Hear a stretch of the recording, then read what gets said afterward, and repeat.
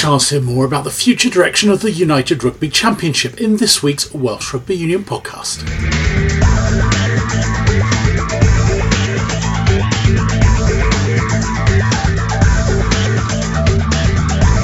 What about the South Africa teams? Should there be second teams? What about player development, salary caps?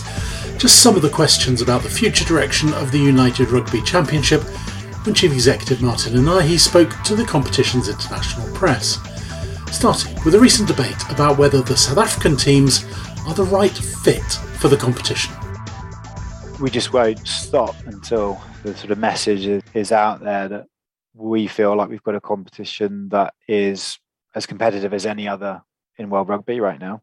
And we don't think this is a one-off. We don't think that the season that we're in and 10 teams in contention for the 8 places, you could see Leinster being pushed at the top now, which is interesting.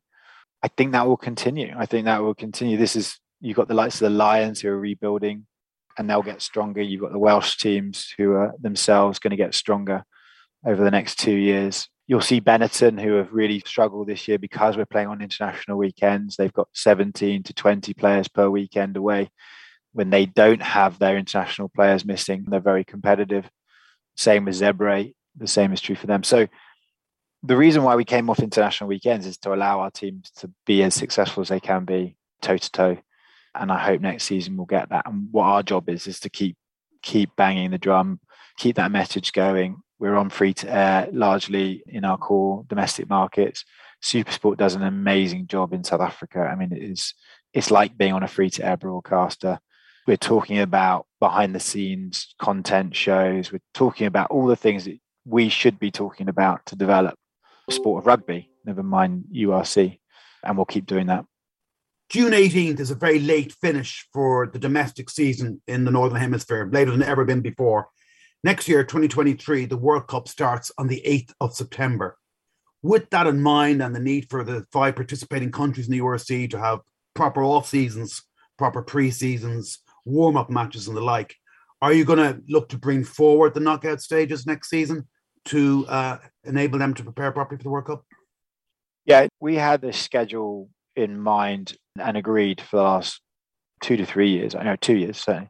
But we understand that in PRL and the RFU, they agreed to bring PRL season forward. So we are in that discussion with our unions now. Having said that, I think we're low change the season structure too much. I mean, we do like the end of the season the way it is. We do think it's our strongest part of the year. But you're right, something may have to give, some concession might have to give, but we'd loathe for that to be too drastic a concession, if you like, or too drastic a change, because we think we've got a pretty good thing going. So we need to have that discussion with the unions and see what we can do. There's a reason why the tail to the season is the way it is, and that was, a hard-fought negotiation with everybody involved. So we've got expectations there from broadcasters and fans and sponsors and teams even. We'll see, but I'm loath to change the format too much again. I wouldn't say it's no. I wouldn't say that we could change it quite as drastically as the PRL have done. Refereeing and officiating and TMO interference and so forth and so on. Is it as good as it should be, and how can you improve it? We brought Tapper in. Tapper's really experienced ref and been working with the SRU for many years now. His brief is very wide. We have a sporting committee. It's chaired by Johnny Petrie as a CEO at Ulster, as you know, former captain of his country, so knows the game well, understands that there are improvements that need to be made to the officiating. I would say to the consistency of the officiating is the key thing. And one thing Tapper's been on record with saying is to say that really where we need to get to is you've got a team approach, and that team is the TMO plus the match official in the centre of the pitch. And if those two are working as a team, then you've got a best chance as possible to get the right decision being made in the heat of the moment. So I think that's one of the key things where we have invested money. And to me, it's not necessarily about just what money we're putting in. It's like how efficient and effective is the money that we're putting in. Tapper's brief is quite wide in that you tell us and he should tell us how are we going to spend that money going forward and where it should be spent. There needs to be more done, I think, in conjunction with the Premiership, more in conjunction with the LNR, the top 14. We all provide referees to EPCR competition. there's a need for consistency across the board, not just in the URC. We've started to do exchanges of referees, the English referees coming in, and we've had the French referee come in. I think that's good because it shows that we shouldn't look parochially. We should be thinking about it as broadly as the Champions Cup and the Challenge Cup does. There needs to probably be a bit more understanding between World Rugby, PCR, and the leagues as to who's in charge of selections. So when a referee is being selected to go and play international or referee international fixtures, again, another reason why we don't want to play on international weekends, because it doesn't just affect the players on the pitch, it also affects the officiating. There's lots of work to be done. I wouldn't say that we're anyway the finished article. I can say, though, we've made some progress, but we've got to make more progress for it to be something that doesn't get talked about as often as it does. There have been perennial talks about Welsh indifference and Welsh diffidence. Just in terms of this season and your hopes to keep the league competitive, what's the sense you're getting about the Welsh commitment to the league? Because there have been kind of various voices harking back to the old days of linking up with the old enemy again. How confident you are that this kind of rebranding of the league, which appears to be successful, the South African introduction will kind of harden their commitment, I suppose? Yeah, it's a good question. I was down visiting the Welsh regions chairs and CEOs, and absolute commitment to being at the top of our table. You know, and you've got teams there with budgets that are bigger than the budgets in England in the Premiership next season. So I guess money shouldn't necessarily be a reason for failing. And so I think there's something else that they need to try and look at there, which I know that there are very, very good discussions going on with Steve Phillips, the WRU, about the funding, getting that sorted out, if you like, for next season and getting a sort of platform for them to build from. I saw as one, when Scarlets won our league and they defeated Leinster away from home and then defeated Munster in the final, what is possible with a strong Welsh region. We just haven't seen enough of it. And we get really great support from our broadcast partners and BBC Wales, S4C in Wales. We get a great fan base in Wales. It's a really ardent fan base. It isn't the sort of minority, I guess, that you hear on social media. And again, one ear on social media, you might think it is all doom and gloom. It's not. I get a lot of the opposite side of how committed they are to the competition, how much they want to win it. So success will go a long way in Wales. And when Scarlets won our league the following year, at least 3 out of the 4 regions, crowds went up. It's a really important point that success on the pitch in regional rugby is a key priority, if you like. It's got to be for rugby in Wales. They've connected, I think, even better to the club game than they've ever done before in the regions. I think Cardiff is a good example of what, how they're using Cardiff RFC now as a development pathway into Cardiff. And I was sort of having that conversation with the connection between regional rugby and club rugby. I think it's going to get stronger and stronger, and that will serve us in good stead, I think. So having a disconnect between the two hasn't served anybody at all, really. So I hope that connection can be fortified and that will prove a more positive arena for us in Wales.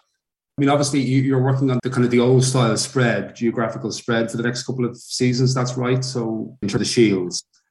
Yeah. And then that may revert in a couple of years with union acquiescence. But, the danger might be, and I know it's pushing down the line, but if the 4 South African side who are strong anyway at the moment, and they will get stronger with players coming back, more boxes available, that it would seem to me that every season there's a likelihood that 4 of them will automatically qualify, and that kind of maybe reduces the union's constituents. Your thoughts on that? Yeah, it's exactly why the review's there. That's probably the main concern originally, was you'd get 4 strong South African sides in and it would knock, if you like, the Celtic sides out or the Italian sides out. You got 3 in the top 8, but that's not too dissimilar to how they used to compete in Super Rugby. It wasn't always you'd have 4 strong South African franchises in one go. There'd be quite a lot of times you'd have 2 strong, 2 not so strong, and then they'd sort of revert.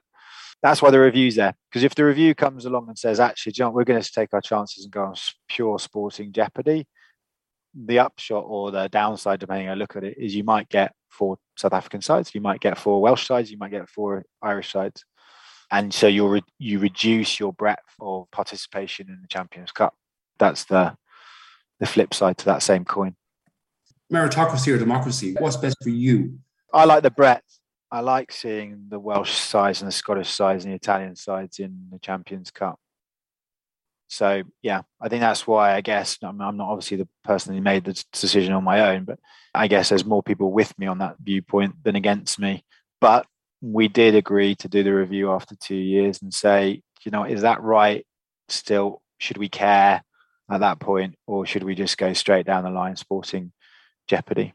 There's often mention of potentially a salary cap being imposed in the URC. Is that a possibility or prospect?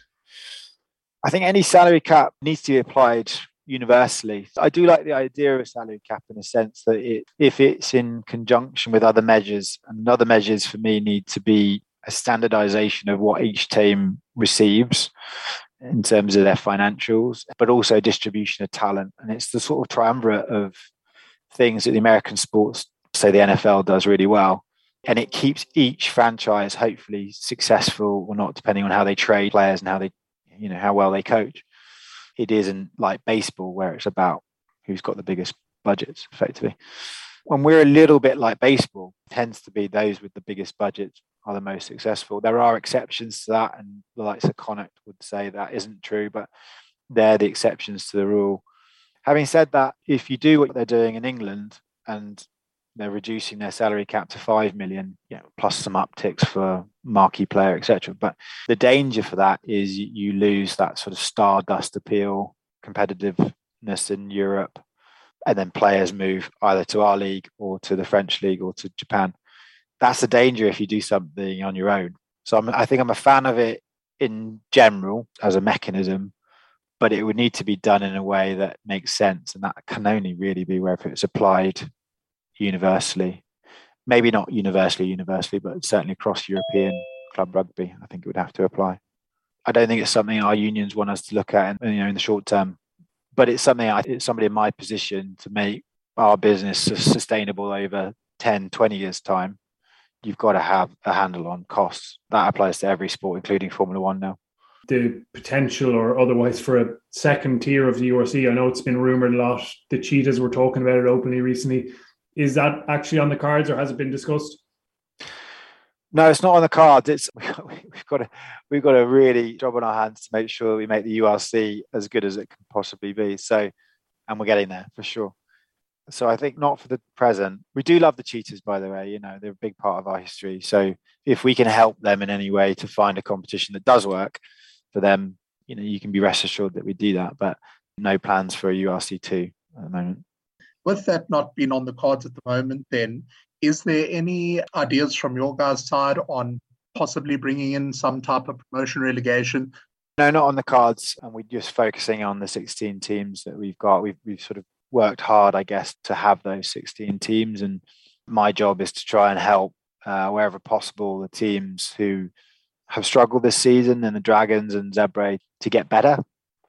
And that might mean new funding, whichever way we can help to get them better, but relegation isn't on the cards. It's there to make sure that those teams can be sustainable and can invest in getting better without the fear of being relegated into an unknown competition. It's a little bit different, I guess, to the top 14 with Pro D2 or the Premiership with the Championship. There isn't an established division below us, so there's nowhere to go for those teams to be relegated. Talked about only playing during international breaks, but how does that work for player development when often those are exactly the periods that young players are blooded and get that vital experience at the top level? When we revised the format, that actually came out saying that what was great, I guess, about the Pro 12 and the Pro 14 was that there were development pathway elements to the season. And, you know, that usually gave 4 to 6 games a season where you'd bring that player through, and you could bring them through quickly if they were Jordan Lamo or so on. So, and I guess one of the pieces about not playing on international weekends is we don't have that same pathway in the existing tournament. We have been asked to look at, I guess, an A-team league or a next generation competition that might fit that role. And that might be sort of, you know, again, 4 to 6 weekends a year, and potentially within those international weekends. That's something we're definitely looking at. A little bit like the women's competition, there are different requirements in each territory. Part and parcel of these, I guess, the economics of our clubs is that some of them have reduced their squad base because they don't have to play an international weekend. So they'd have to hire back up again, which would seem sort of counterproductive.